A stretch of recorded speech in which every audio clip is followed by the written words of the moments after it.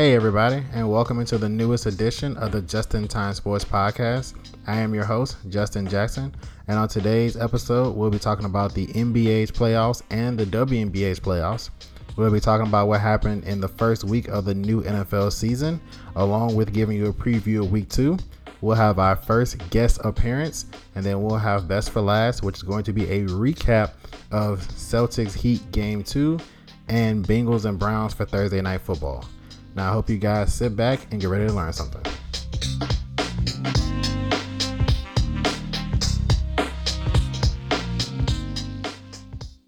All right, guys, and welcome into a very packed and loaded episode of Just in Time Sports. Now, originally, just gonna be honest, 48 hours ago, I had planned on starting today's episode talking about how we're finally gonna get the battle for LA, how we're finally gonna see who's the best in the world between Kawhi and LeBron, how we're finally going to see who is the true king of LA, and whether the Clippers finally will shake what appears to be a black cat around their franchise. And then Game 7 happened, and I no longer can lead with that story because, as you all know by now, the Denver Nuggets staged their third comeback of the series, erasing a 3-1 deficit against one of the title favorite Los Angeles Clippers, and it will be the Denver Nuggets playing the Los Angeles Lakers in the Western Conference Final of the NBA bubble playoffs. I'm shocked. To say I'm shocked is an understatement. Watching the game, it was like watching a movie where the ending almost didn't seem real. It was like watching the ending of Avengers when all the stars and characters come back to fight Thanos and his army, and you're kind of just sitting there like, I get it. I know that's how it's supposed to happen, but is this really happening? I don't think anybody predicted that the Denver Nuggets were going to come back and beat the Clippers. When it went 3-1, I said, I think Jamal Murray and Jokic get them another one, but Clippers ended in 6. Considering we already had the schedule out for the Western Conference Finals being pushed a week or so at that point, I was saying, both teams get 5 to 7 days of rest, and I was, playing a rest game, okay, because the Clippers had to push it out, Lakers get up at extra days of rest, etc., playing the rest game, just knowing Kawhi, Paul George, Montrezl, Lou Will, Landry Shamet, Doc Rivers, Ty Lue, Sam Cassell, we're not going to let Jamal Murray, Jokic, Mike Malone as coach, Michael Porter Jr., Gary Harris, and those guys come back on them. I mean, it was basically impossible. And then Game 5 happened, massive comeback, but the Clippers have been letting their foot off the gas pretty much all season, really, but definitely all playoffs, which is how the Dallas Mavericks stayed so close in round 1. And then Game 6 happened. I'm thinking, all right, Clippers are about to end this. It's about to be over now. Battle for LA. That's all they're going to talk about to lead every show for the next, 2-3 weeks, including my show. I had planned, to lead with them for 2-3 weeks. And then Game 6 happened, and the Nuggets won. And the reaction of the Clippers after the game was not one of someone who thinks, okay, they've had their fun. Let's end this in Game 7. It was very, very similar to when the Golden State Warriors walked off the floor in Game 6 of the 2016 NBA Finals against the Cavs, where it was a look of, my God, what is happening? It was a look of, do we have enough? It was a look of shock. It was a look of dismay, because I'm sure the Warriors were thinking, and the Clippers were thinking, and hell, I was thinking, in all those situations, okay, one last big punch to make it go 6, but it's going to end in 6. That your last big punch is going to be where it ends. In both of those series, after Game 6, my mind flipped.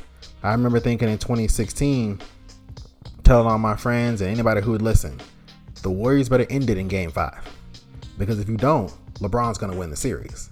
Because he's not losing on his home floor in Cleveland in Game 6. And if you tell LeBron, those guys, remember that's the Warriors pre-Kevin Durant, those guys are 48 minutes away from winning a championship. And all he has to do is get through Steph Curry, Klay Thompson, and Draymond Green. And I said, you can't tell me he's not going to. And then by that point, Kyrie was started going ballistic. I didn't know that was going to happen yet. But Kyrie starts going for 40 apiece right alongside LeBron. It turns out I was right. I didn't have that feeling about this series with the Clippers and Nuggets. I completely thought it was over in 6. I didn't say 5. I figured the Nuggets had one big fight left, especially with no home court. The shooters get hot. The Clippers sleepwalk through it. They're known to sleepwalk through a game.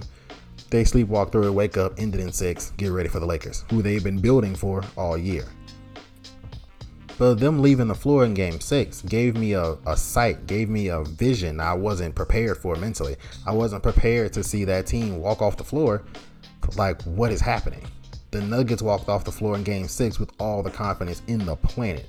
I'm not even sure they went to sleep that night. They probably were up to 12-1 in the morning going, we got them, we got them, we got them. And the Clippers are probably up to 2-3 in the morning going, what is happening right now? Like, this should be over. And game 7 comes, starts off like normal. Clippers get up.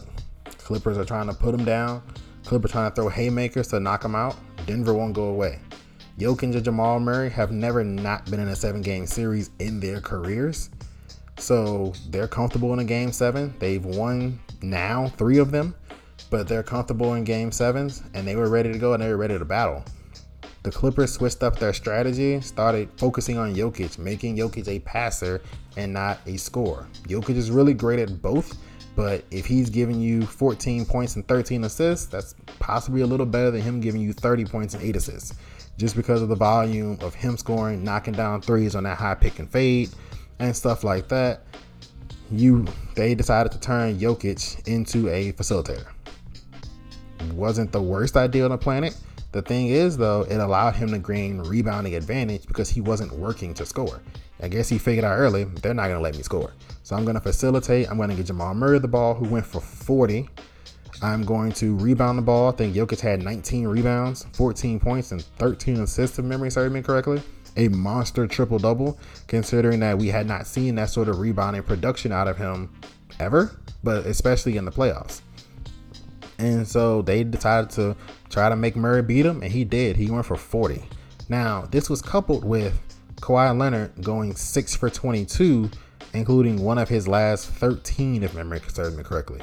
It got so bad for Paul George, he hit the side of a backboard on a corner 3 that wasn't even in the true corner. He was a little shifted out, so he had to aim it that badly for him to hit the side of the backboard. Lou Will couldn't throw a brick in the ocean standing in a boat, and Doc Rivers showed his desperation by calling up Reggie Jackson off the bench, who had not played the entire series. But Doc was looking for something. Doc was looking for anything, and he decided to play Reggie Jackson's music, and Reggie came off the bench and didn't contribute a whole lot. Montrezl Harrell was outsized here. Usually in today's NBA, he can dominate with energy and effort, especially in a regular season. But with a guy like Jokic, and then they roll Plumlee off the bench, who was like Jokic light, it is hard for Trez to do anything. Zubac already is not a great player. He's a good player. He's a very serviceable player and a starting quality NBA center these days, but he can't do anything with Jokic. So if Jokic wants to go get rebounds, Jokic is going to get them. If he wants to be an assist man, he'll just be an assist man. If Jokic wants to score 30, barring a double team, he's going to score 30. And so they dared Jamal Murray to beat him, and Jamal Murray came up. This is not great for the Clippers. Plain and simple. They've already decided to bring Doc Rivers back. There was rumblings, loud rumblings, that the Clippers would make a coaching change. They have 2 head coaching candidates on their bench already, and Ty Lue, championship with LeBron in 2016, and you've got Sam Cassell, who many in the NBA it's a win instead of an if in terms of him becoming a head coach. And so when you've got all that working for you, some thought, Doc Rivers may be pushed out the back door. They elevate one of those guys. You see Ty Lue, who's used to winning with superstars. Sam Cassell, this could be a great opportunity for him to get his feet wet. But ultimately, they decided to bring back Doc Rivers. This is also a bad day for low management. Low management took a knife to the chest today, due to the fact of one of the reports that came out was the Clippers were tired. That's not good. That's not good at all. Because the Denver Nuggets had just played a Game 7, and they had played about 14 games in 29 to 30 days. They only had a 1-day break between their 2 series, so they played about 14 games in under a month. So the Clippers did not have that schedule. They finished out their opponent in 6, so they did not have the Denver schedule. They had an easier regular season because Kawhi was missing games. Paul George was out. Pat Bev was out. They didn't have any issues in terms of bubble injuries. Now they had Lou Will left for the death of a father figure. He turned it into Magic City Lou, Lemon Pepper Lou, but all in all, there was no injury. Montrez left for what turned out to be the passing of his grandmother, and he had to work himself back in shape. Okay, that happens. But there was no injuries. There was no, oh my God, Kawhi turned an ankle and can't condition for 2.5, 3 weeks. Nope. Paul George shoulders held up fine. You basically organize a system called load management to get you from the start of the season to June relatively not tired. Maybe you ramp it up around May, but relatively not tired in a typical year. However, due to the bubble, due to COVID, you had a 4-month break. So all the load management you did, plus the 4-month break, you should have been in the best shape of your life. And we've seen that from certain guys who came in the bubble in the best shape of their life. So how are you tired? Sounds like an excuse. You shot bad. You choked. You lost 3 games in a row to a team that honestly poked at both of your weaknesses. Guard defense, because Patrick Beverley is nice, but he does a lot of talking and yapping. Westbrook has told us that before. And big man defense, because Montrezl Harrell is undersized and Zubac is flat out not that great at defense. You got exposed on both. It happens. Doc Rivers has blown his third 3-1 lead. That's not great for a legacy. That's not great for a resume. But he's done it. Paul George, way off P, reared his ugly head again. That ain't great for a resume. Not at all. Kawhi Leonard, first time you were the man in your system, you choked the game 7. It happens. Come back stronger next year. The band seems to be ready to put itself back together. They've got a couple of key free agents they need to secure. And so that's going to be at the top of the Clippers docket. But you blew the series. You blew probably your best chance at the Lakers. Because now the Lakers can go possibly win a championship and dangle that in front of wily vets who make one last run to fill out a bench. The Warriors come back next year. The Nuggets, those Nuggets that just beat you, get a year older and a year more together. The Phoenix Suns went 8-0 in the bubble. They're coming. Dallas may get a good free agent paired with Luka and KP, and they're coming. So you might have blown your best chance at the Lakers. You organized yourself to be one team, and you couldn't even meet that team when the chips were on the table. That ain't great. But hopefully the Clippers can come back next year and contend in the top of the West. Now as for the East, I mean, it's like the Celtics can't not play dramatic series. I mean, sure, the first round series went quick, but if Ben Simmons was healthy, that would have been a long series. They go 7 against Toronto in a hell of a battle, an absolute war of a battle. And then they play arguably the best game so far of the bubble, especially with the way it ended, with a monstrous Bam Adebayo block on Jason Tatum driving to the rim with 5 seconds left in overtime. I mean, what a block. Now, Magic Johnson called it the greatest defensive play he's ever seen in the playoffs. That's wrong, Magic, respectfully. Blocked by James in Game 7 of the 2016 NBA Finals, where he smacks Andre Iguodala's shot off the backboard, which leads directly to the Kyrie Irving step side 3 on Steph Curry. That was the greatest defensive play, given the levity of the situation, and when it came, blocked by James in the 2016 NBA Finals is absolutely the best defensive play. But that does not take away anything from Bam. Bam was absolutely ridiculous on that play. He was heady, using his left hand instead of his right. I mean, it was ingenious in terms of how he played that defensively. So good job by Bam Adebayo. Honestly, going into a little preview of the conference finals. Obviously, the Miami Heat are up 1-0, and by tonight, they could be up 2-0. I've got the Heat winning that series in 6. I had that before the series. Heat in 6. I just think that they have Jimmy Butler and the Celtics don't. If I had to pick anybody in crunch time, anybody to go to battle with in that series on both sides, I'm picking Jimmy Butler. Probably my second person to go in the foxhole with is Bam Adebayo. Then Jason Tatum and Marcus Smart. But I just got to lean towards the championship experience of Erik Spoelstra and Miami Heat organization, having a title with the LeBron-led Heat teams. And then you have Jimmy Butler, who's an absolute dog. You have Bam Adebayo. You have a kid in Tyler Hero who doesn't seem to be afraid of anything. He's coming out and knocking down shots. You've got Duncan Robinson, Goran Dragic. And so I just got to lean with the Heat in 6. As opposed to go to the West, I'm going to go with Lakers in 5. Now, I know that is a tough take, especially with Denver usually battling everybody. I mean, they've come back from 3-1 twice in the same playoffs. It's never been done before. They're absolutely ridiculously talented. But here's the thing where the Lakers and teams like the Clippers and the Jazz differ. They have LeBron, the others don't. I think it'll be 3-1 again. And LeBron's going to talk to that team. Frank Vogel, Jason Kidd, they're going to talk to that team and go, we've seen the Nuggets do this to people twice. The Jazz had 3-1. We thought the Nuggets were going home. The Clippers had 3-1. The world thought the Nuggets were going home. The Nuggets survived both of them, and they're going to play the Lakers probably to about 3-1 again. They have to end it. They have to end it in 5. Do not give the Nuggets hope. And I think LeBron and AD will have a dominant game 5 and end it in 5. But I would lean again there. Lakers in 5, no more than 6. I don't see any possible way it goes 7. But now we're going to shift to the WNBA playoffs. They've already had their first round, which is single elimination, just one game, basically like a wild card round in baseball.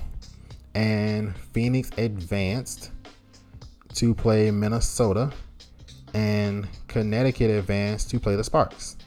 Now in those series, I would take the Phoenix Mercury over the Minnesota Lynx and the Spark over the Sun, which would send Phoenix to play the Aces and the Sparks to play Seattle in a battle with Brittany Griner and Diana Taurasi versus league MVP A'ja Wilson along with Angel McCoughtry. I would go with the Las Vegas Aces.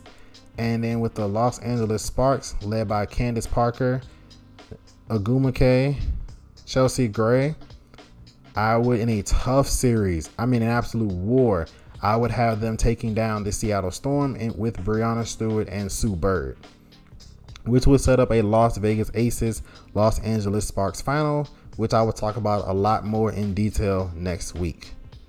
And up next, we're going to shift to our first guest of the podcast in the show history. Pretty big news. And we will touch on that right after the break.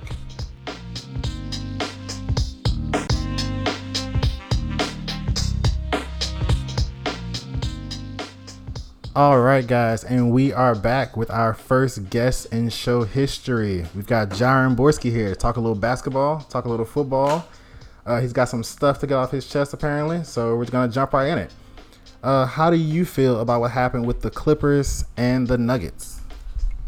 Well, first, everybody that's been waiting to come out with all these memes and all these hate, people that's like Kendrick Perkins and Shannon Sharp and all that just wanted to see the Clippers lose, y'all are weird. The Clippers ain't do nothing to nobody. Well, except for Pat Bev and Lou Will. But Kawhi, the Kawhi slander, it got to stop. It got to stop. Y'all are weird. That boy has been consistently good. Now everybody want to bash him because he got upset. So we're just going to ignore all the commercials, like the New Balance commercial with the crown dangling, Kawhi Town, or the weird when he's on a stage and looks like a zombie. We're just going to ignore that entirely. We're just going to keep that just completely out of the way. I'm sorry. I didn't know it was illegal for black basketball players to make money outside of basketball. Excuse Kawhi Leonard for trying to get some endorsements. Everybody was knocking him for not having no endorsements except for that. What he had, a Wingstop endorsement? Exactly. Like, everybody was knocking him. Now he got his shoes. Yeah, it's a shot at LeBron. Newsflash, basketball fans, not everybody cares about what LeBron James got going on. They have other good players in the NBA. He signed with New Balance, so money wasn't the biggest thing on his mind at the moment. But he does have his own brand with New Balance. This is true. He does have his own brand with New Balance, so no real shade there. But so who are you looking for to win the Eastern Conference Finals? You got Celtics and Heat. Heat are already up a game. By the time this come out, they could be up 2 games, but we'll do a recap and best for last. So who do you got winning the rest of the series? As a Heat supporter, they was my first team that I rooted for because of the greatest shooting guard ever, Dwayne Wade. I honestly think, like, not even with a bias, I think they can win it. They're probably going to go in 7 games because Brad Stevens, as much as we've given him credit for being a great coach, he just hasn't been. He hasn't been able to take his team to the next level, and he's had the talent. Granted, they don't have size, but okay, in this case, neither does Miami. So it's really just, are your players going to be better than their players? And on paper, the Celtics have the better players, but they just don't play as hard as Miami. I get that. I had the Heat in 6 because of the Jimmy Butler Bam Adebayo factor. I just think they're in a foxhole. They're a little better than Jason Tatum and Marcus Smart and Jaylen Brown and Enes Kanter and the rest of the crew. But we agree there. I have it going 6 instead of 7. But shifting to the Western Conference Finals, I have the Lakers in 5. I don't think they'll make the same mistake that Kawhi and the Clippers did by allowing the series to go further and allowing an underdog team to stay close. And your thoughts on that are? Okay, that little dig was unnecessary. Kawhi Leonard averaged 30 and 10 the whole playoffs. Where was his help? But to the original question, I also have the Lakers in 5, where they should win in 5. Like the Clippers should have won in 5, but you know the Nuggets just have no matchup for LeBron whatsoever. They have no mismatch because you have Jokic going against 3 defensive bigs and Anthony Davis, Dwight Howard, and JaVale McGee. Jamal Murray, Danny Green, and KCP can give him some problems, and you won't need, unlike the Clippers, you won't need your perimeter defenders to go trap a big. So LeBron should just have free reign. Honestly, he should dominate this series. He won't have to really go at anybody. They have no other really good wings. So I expect the Lakers to dominate. Yeah, that's pretty much the points I said earlier in the show. It's pretty much all I have for the NBA. I know you're not a huge girl basketball fan for the WNBA, so we're going to shift right into the NFL. Hold on. Can I just give a shout out to Tia Cooper? Alrighty, guys, and now we're going to shift to a little NFL discussion. So obviously it was a great week 1. It was great to have football back. We opened it with Chiefs and Texans. That was a great game. Started off with a little controversy due to fans and things of that nature. But it was a great week in the NFL. Quarterback Russell Wilson of the Seahawks had an amazing game. He threw for 300 some odd yards with 4 touchdown passes. Trubisky for the Bears showed up. Tad bit shocking, admittedly. I think they should still hand that job to Nick Foles, but we'll see where Trubisky goes from there. I'm getting a thumbs down at the moment. Cam Newton debut for the Patriots was a little rocky. He only graded about a 65 for Pro Football Focus, but he did run in for 2 touchdowns. Looking at the Eagles, lots of sign of trouble. They started off 17-0, and then Washington went on a 27-0 run, tallying up 8 sacks, and some of the highlights were fairly embarrassing for the Eagles' offensive line. Now, in regards to the Raiders, they played well against the Panthers, 34-30. I was shocked, admittedly, that the Raiders could score that many points on a Panthers team, although the Panthers' offense looks great under the helm of Joe Brady. He did have a questionable call, handing it to the fullback instead of Christian McCaffrey on 4th and 1, but ultimately they looked great, scoring 30 points in their debut. Tom Brady had an up and down debut for the Saints. That was by far the biggest watched game of the weekend. It topped out at about 23.5 million viewers. It was rocky. Started off great. Went right down the field, scored a touchdown, including a Tom Brady sneak. But then the lack of chemistry and the lack of a preseason really started to show there. A miscommunication between Brady and receiver Mike Evans led to a Tom Brady interception. And he threw another pass behind the receiver on an out route, which he was a little bit late on, that was jumped by Jackrabbit and went for 6. And so you've got an up and down debut like that. The Saints offense was a little rough. Alvin Kamara did score twice, but he looked about a step off. And they lost Michael Thomas for the next few weeks with a high ankle sprain. And shifting to some other things, before I get my guests back in on this, DeAndre Hopkins for the Cardinals, 14 catches for $151. He's had his career high in catches, which is not totally surprising with the air raid offense that the Cardinals have. They treat a 4-yard pass, a 4-yard quick smoke route as a run. Kyler Murray ran for the most yards on the team with 91 and a touchdown. And so we just look at the rest of the games, including a very controversial offensive pass interference call against the Cowboys late in the Rams home opener of SoFi Stadium, which, by the way, looks absolutely amazing. The canopy idea was a great one for LA. It allows that natural air and the natural sun to really shine through on the city and show off the beautiful skyline of Los Angeles. But now we're going to shift to week 2. Obviously, Thursday night, we've got the Bengals and the Browns. I have the Bengals winning by 7. I just don't think the Browns are in a good headspace. The Odell Beckham rumors are already starting back. Baker Mayfield doesn't look like he improved from last season. And he's got to be on the clock. When you've got a new coach, new GM, all the guys that drafted you are no longer in the building. They don't have any alliance to you. So if you go 5-11 and get a high enough draft pick, you could be looking at Trevor Lawrence or Justin Fields or Trey Lance possibly behind center for the Cleveland Browns next season. But that being said, do you have any thoughts on tonight's game? Yeah, definitely. I am a believer in Baker Mayfield until, I don't know, it's kind of like his last year with me, though. He had to get his stuff together. But I do think he's a competitor. He always had a chip on his shoulder going back since college. So I think that he will bounce back this game after just being embarrassed by Black America's team, the Baltimore Ravens, behind the top 5 quarterback known as Lamar Jackson. So I think the Browns will bounce back. They got too much talent on paper, and like many teams, they do have a new coach. So I don't think that would be too much of an issue. Odell Beckham, though, what are your thoughts on him just as a player in a decline? How long are we going to keep saying that it's the team for Odell? How long are we going to keep saying it's the quarterback whenever we're going to start looking at maybe, he was just a highlight machine his first few years? In regards to that, he did play with Eli Manning starting out. And Eli Manning at a certain point was not great. Eli Manning really in his career only had 2 great postseason runs to speak of to make what I think is his Hall of Fame career happen. Now, in this new situation, this is Odell's 3rd coach in his in 2 seasons, I believe, with the Cleveland Browns. Kevin Stefanski's offense, we've seen it last year with the Vikings, is run first, which didn't happen in week 1, which was a tad odd considering they have Nick Chubb and Kareem Hunt going for over 5 yards a carry apiece. But I think Odell Beckham is still a top-level receiver in the NFL. I just don't think the situation in Cleveland fits him, especially having a run-first offense in which you have to be asked to do a lot of blocking. It fits Jarvis Landry. It fits Austin Hooper. It fits David Njoku.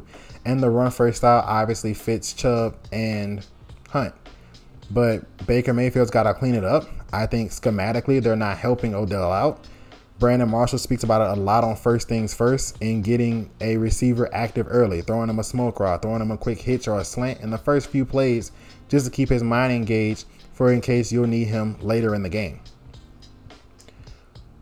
So we're both Patriots fans. We are both proud Patriots fans. And we have a big game this week, Sunday night at Seattle with a Russell Wilson-led Seahawks team that he just threw all over the yard in Atlanta. All over Dan Quinn's defense again. And what are your thoughts on that game this week? I'm not going to lie. I'm going to be a little conflicted this week because my favorite team, which now has my favorite quarterback in Cam Newton, is going to be going against, my overall favorite player in the NFL in Jamal Adams, an LSU product, as you know.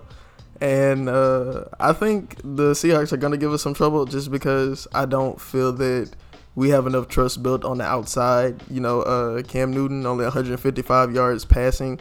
Did a lot of gadget plays and short passes, to try to get the receivers open. N'Keal Harry, I still need to see better from you. You've shown some improvements after coming off of that bad ankle injury last year and, just kind of getting your feet wet. But I do need to see more out of N'Keal.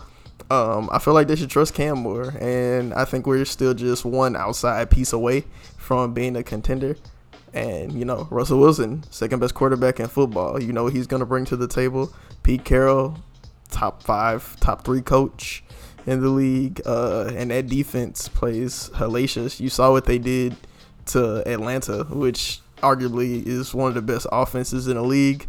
And, we'll have to see. It's going to be a good game, a very defensive game. I got it, a very low-scoring game for sure. Okay. Just to touch on a couple other big games this week. We have Indianapolis versus Minnesota, which I'm going to do in Jack's Pack later in the show. Arizona gets to face a tough Washington team, which will also be in Jack's Packs later in the show. But I hear you're not the biggest Sam Darnold fan. I am on the Sam Darnold train. I have been on that train since before the draft. And with a commitment to take integrity, I cannot leave this train until the train no longer has wheels. Admittedly, I'm still in the RG3 train, hoping he gets another chance. Probably won't happen, but I blame Mike Shanahan for that one. And in the case of Sam Darnold, I think it's an Adam Gase problem. You saw him with Ryan Tannehill. Ryan Tannehill was booed out of Miami, goes to Tennessee, leads them to almost a Super Bowl if Patrick Mahomes didn't exist. And now he's got a big contract and is already playing well for the Titans. And now you're looking at Sam Darnold. It ain't great right now, admittedly. But he's struggling there. They have a lack of weapons. It seems like the weapons get worse progressively. They are trying a little more with the offensive line. They've done that with draft picks, free agency. But they shipped their best defensive player across the country in Jamal Adams. They shipped their best defensive lineman across the hall to the Giants and Leonard Williams. And it seems like the organization is not fully supporting Sam Darnold at this moment. But do you have any thoughts on that situation? Sam Darnold, you probably would never hear this, but if you do, you are a bad football player. I have nothing against you personally. I don't know you, but you are a bad quarterback. You are not good enough as an NFL quarterback. And yeah, you can say, oh, it's Adam Gase. At least Tannehill shows some flashes. Tannehill took him to the playoffs one year. I mean, Tannehill is okay. He's mediocre, and in Tennessee, they just need him to be mediocre because you have that horse of a running back there. But you don't have that in New York, and you're putting a lot on Sam Darnold, who frankly just isn't good enough for that, to be honest. He's just not that good. Well, that was some harsh criticism, but I guess after the words I said about Kawhi earlier in the show, I guess that is fair, and the theme of today's show with a little harsh criticism of talented players when they don't live up to expectations of what they should. We're not about to call Kawhi, who had a bad game 7, equal to Sam Darnold, who was an NFL quarterback, went an entire quarter going yardless. 7 attempts, yardless. I can throw the ball and get 1 yard. I don't care who out there. He's an NFL quarterback. He sucks. Again, harsh. But again, I guess the theme of the show today is a little harshness. It's not the greatest environment for people who didn't have a great week, admittedly. But if you don't have any other comments, I guess that is all for our first guest segment on the Just in Time Sports Podcast. I'd like to thank Jaron for giving his time today. And after a quick break, we'll be shifting to the Jax Pack. We'll talk about what we did last week along with this week. And we'll be back after this short break.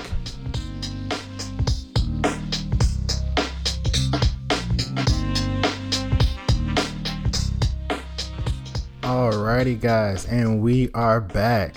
Now, that was a very fun guest segment. Obviously, it was the first one, and that was a lot of fun. And Jaron will definitely be back on the show at a later date to give some more of his insight. It was great insight. I agree with a lot of his points. I didn't agree with a couple of it, specifically around the Kawhi stuff. But sometimes I think the leader has to be held accountable, and maybe that, just something he doesn't agree with when it comes to one of his guys in Kawhi Leonard. But now we're going to shift to our Jax Pack, which is where we'll pick 5 games a week. Obviously, I debuted it last week. We'll pick 5 games a week to bet against the betting line. And to be a professional in Vegas, you need to hit about 58% of your bets to make some real money.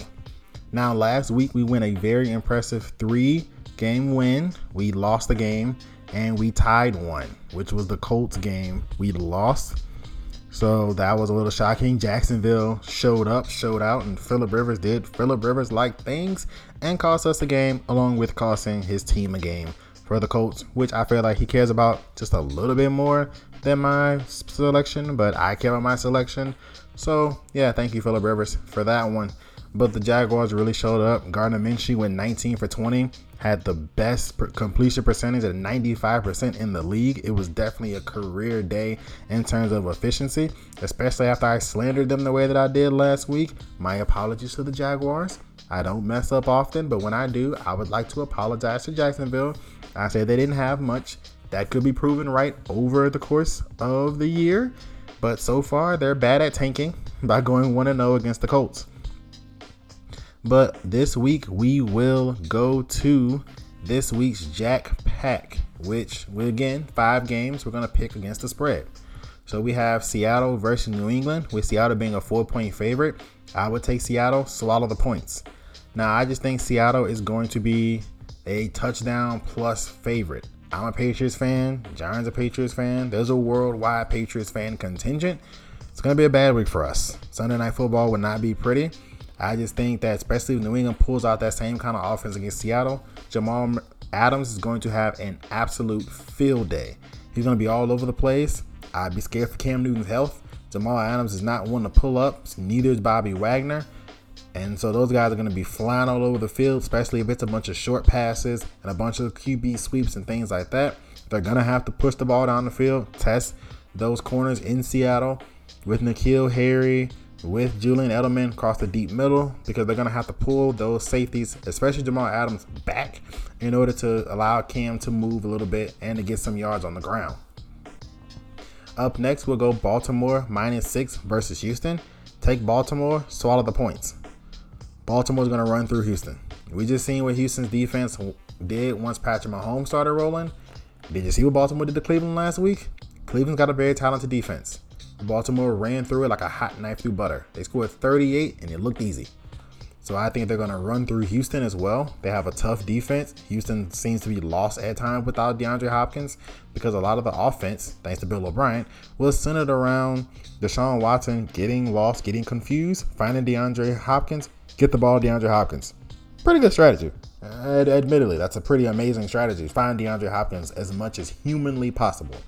But he's no longer there in Houston. They've already suffered a running back injury. I just think Baltimore's going to run away with that game. The next game we're going to do is Indianapolis -7 over Minnesota. Minnesota, flat out, outright. I think the Vikings are going to win that football game. If I had to bet anything, I'm thinking that the Vikings are going to win that game. And so that being said, I would have the Vikings winning that game probably by 7. It could have been flipped, and I'd probably still take the Vikings. I think Phillip Rivers is going to give that Minnesota defense, which had a week to gel in live action, some turnovers. And I just think the Vikings is going to dominate that game. San Francisco -7 versus the Jets. As we spoke about earlier, I spoke with my guest. I love Sam Darnold. I still love Sam Darnold. I like what he can do on the football field. Unfortunately, he has Adam Gase as a coach, and that's just not great, and that's not working for his career. San Fran lost last week. They probably felt like they shouldn't have lost. They got spread out and thrown through and run around by Kyler Murray. They're going to be angry. That front four is going to be angry. That defense is going to be angry. Now they're down Richard Sherman, but the Jets don't have any receivers to speak of. And so swallow the 7 for San Fran. That's going to be a massacre in my opinion. San Fran's going to dominate the Jets.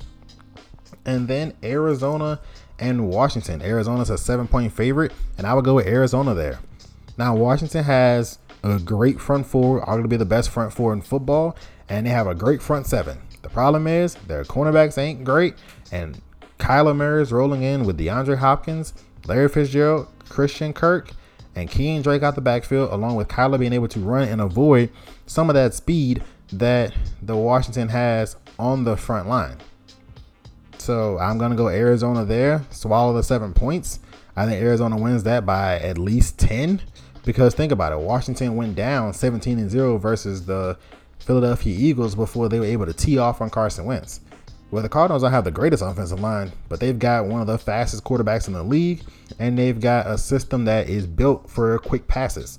So we've got a quick pass system with the air raid, thinking that, a 4-yard run or treating a 4-yard pass like a run. They're going to get the ball out faster than that defensive line in Washington can get back to Kyler Murray. So hopefully we can get a repeat of last week where we went 3-1-1. That was pretty dope. That was pretty great. And up next, we're going to shift to some NCAA football news as they continue to battle with COVID.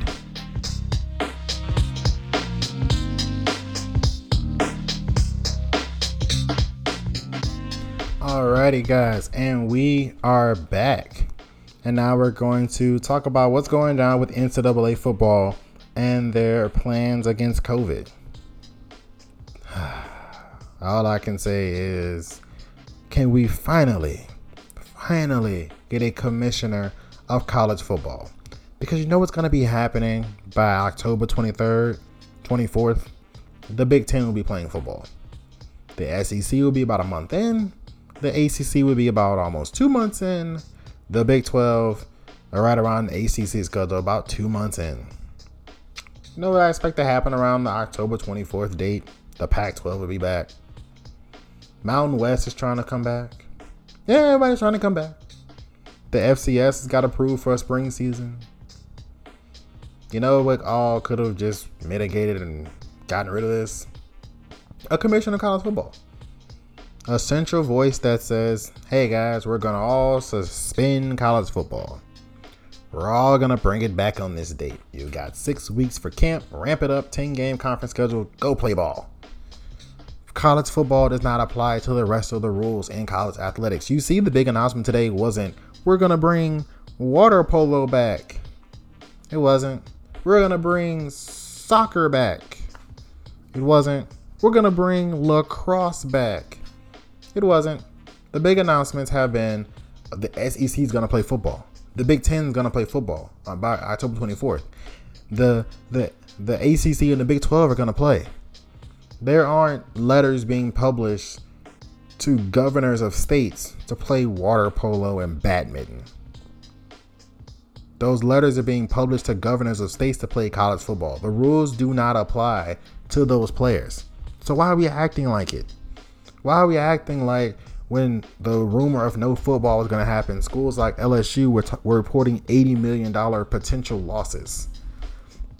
You could cancel every single sport on the campus besides football, and they won't lose $80 million total. You might actually make a little money. Update. A lot of those sports loses money. They can be treated under the national umbrella of the non-profit of the NCAA. Not football. Football's different. It's the moneymaker nationally. It's the moneymaker for almost every university on campus, especially Division I. Now you have your Dukes. Basketball's king. North Carolina, basketball's king, although the football program is coming back under Mack Brown. You've got schools that, don't even play football or basketball. Like you got Gonzaga, don't even play football. You've got schools like Cal Poly State, that is a baseball power. Okay, those schools aren't football dependent.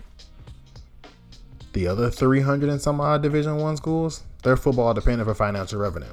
They need football revenue to sustain their university. So let's stop acting like their football is different. Have them all under the same guidelines.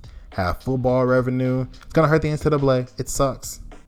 But have football revenue go under a banner that says, hey, we're going to go into a giant pot. The Power 5 pot's going to be here. The FCF pot's going to be here. And the non-Power 5 pot's going to be here for Division I FBS. You have to put in half of the revenue you're going to put in the revenue sharing into the pot. And that gets split back out.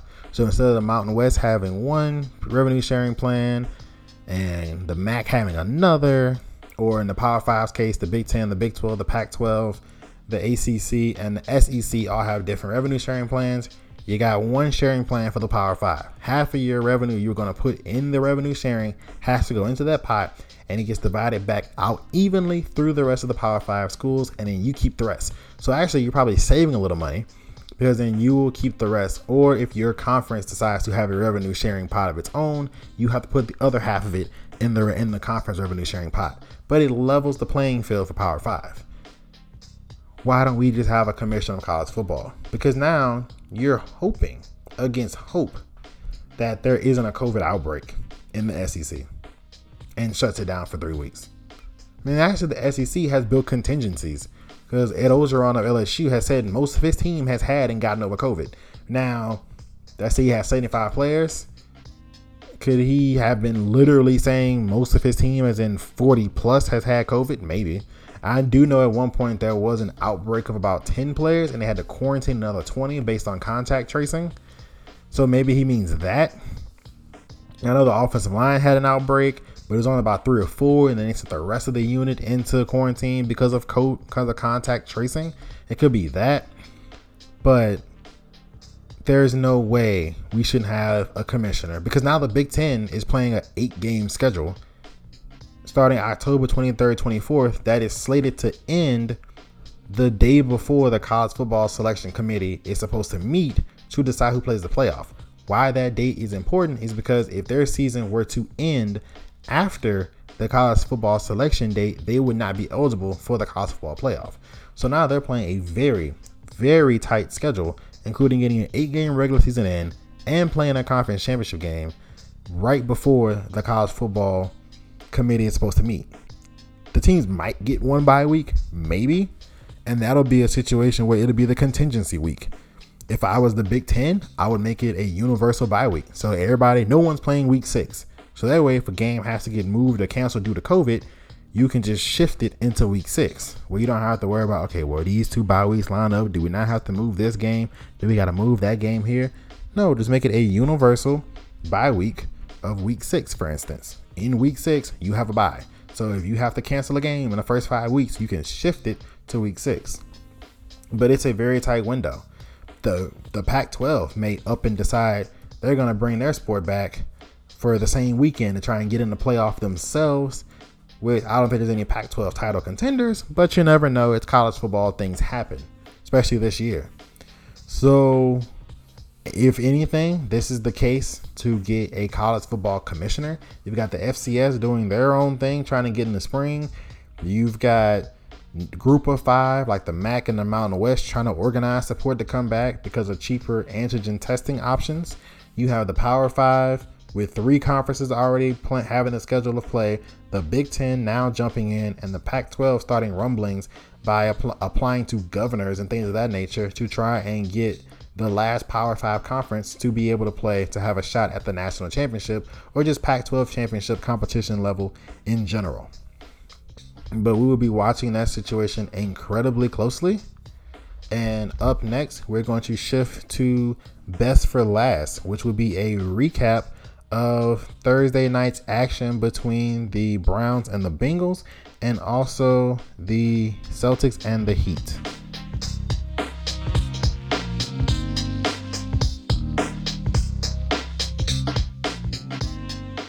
All right, guys, and we are back, and welcome into Best for Last, where we will have a recap of Heat and Celtics Game 2 and Thursday Night Football between the Cleveland Browns and the Cincinnati Bengals. So let's start off with the Heat and Celtics. The Heat, you're going to the NBA Finals. Congratulations. Punch your tickets or your virtual seats and get ready for the NBA Finals. Boston Celtics, pack your bags, tell your wives and kids you'll be home within the next few days. It's over. Now, I know it's only 2-0, and I know we've seen multiple 3-1 comebacks in these playoffs already, and the bubble has been a weird environment. It's over. The Miami Heat are going to the NBA Finals.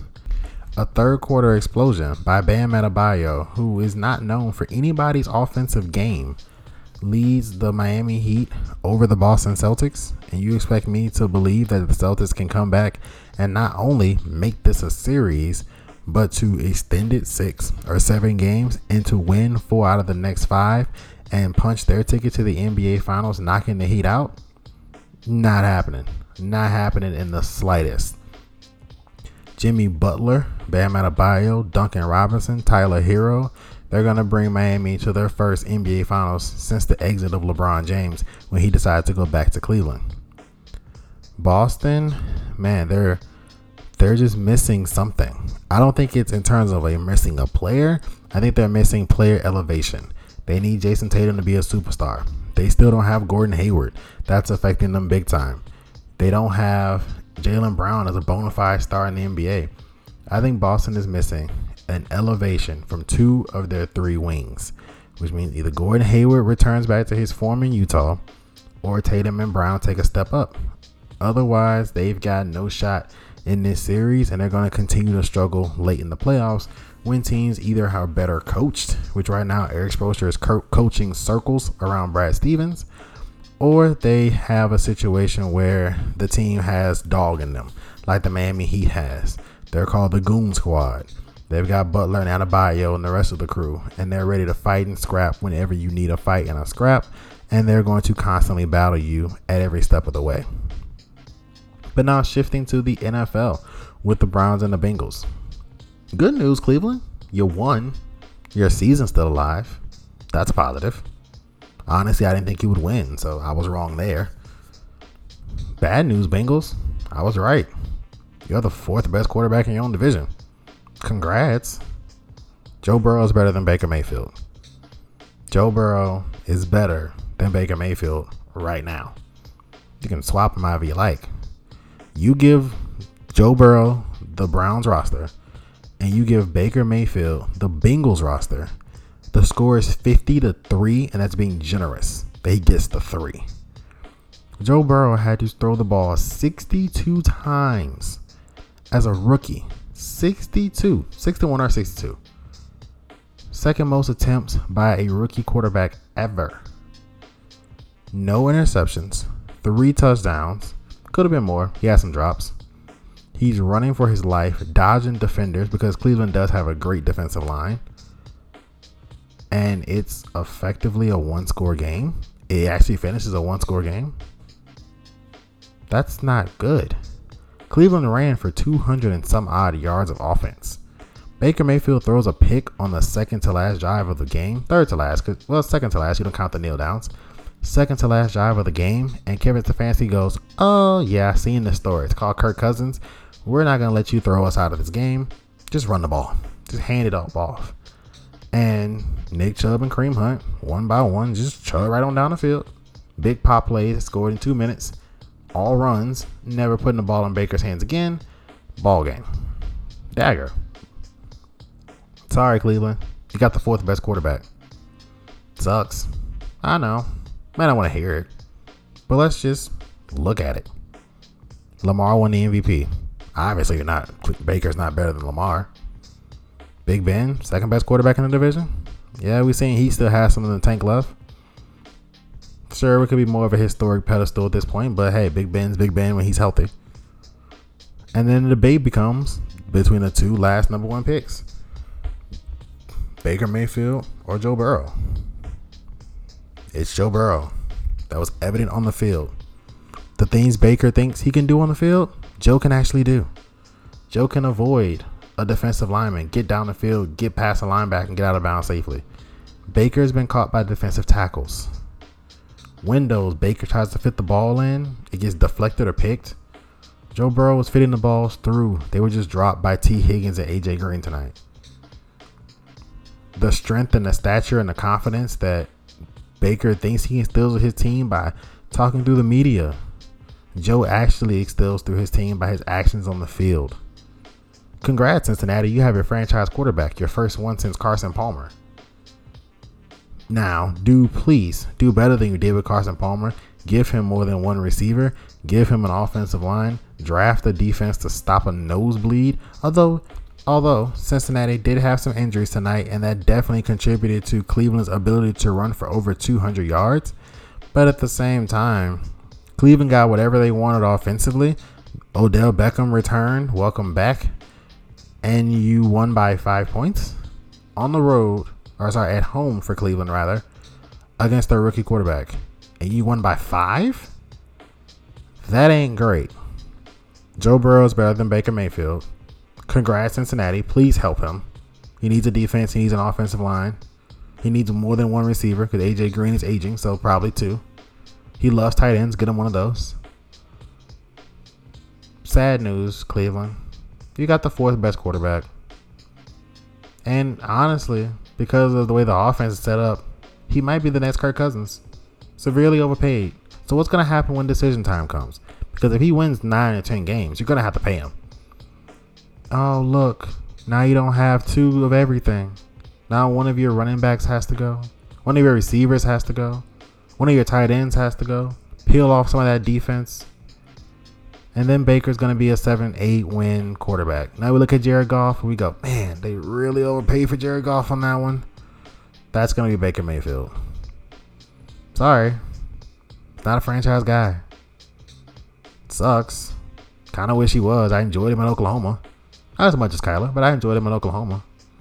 But Joe Burrow is better than Baker Mayfield. And that was my biggest takeaway from the Browns and the Bengals. But that'll be all that we have for today's episode. It was great having a guest If you guys like him, he'll definitely be on again. And we will be wrapping up today's episode. This has been great. It's been fun. I really enjoy doing these. You can catch us on Spotify, iTunes, and Apple Podcasts. And please follow the Twitter at JTime Sports for breaking news and updates. And this is your host, Justin Jackson, signing out.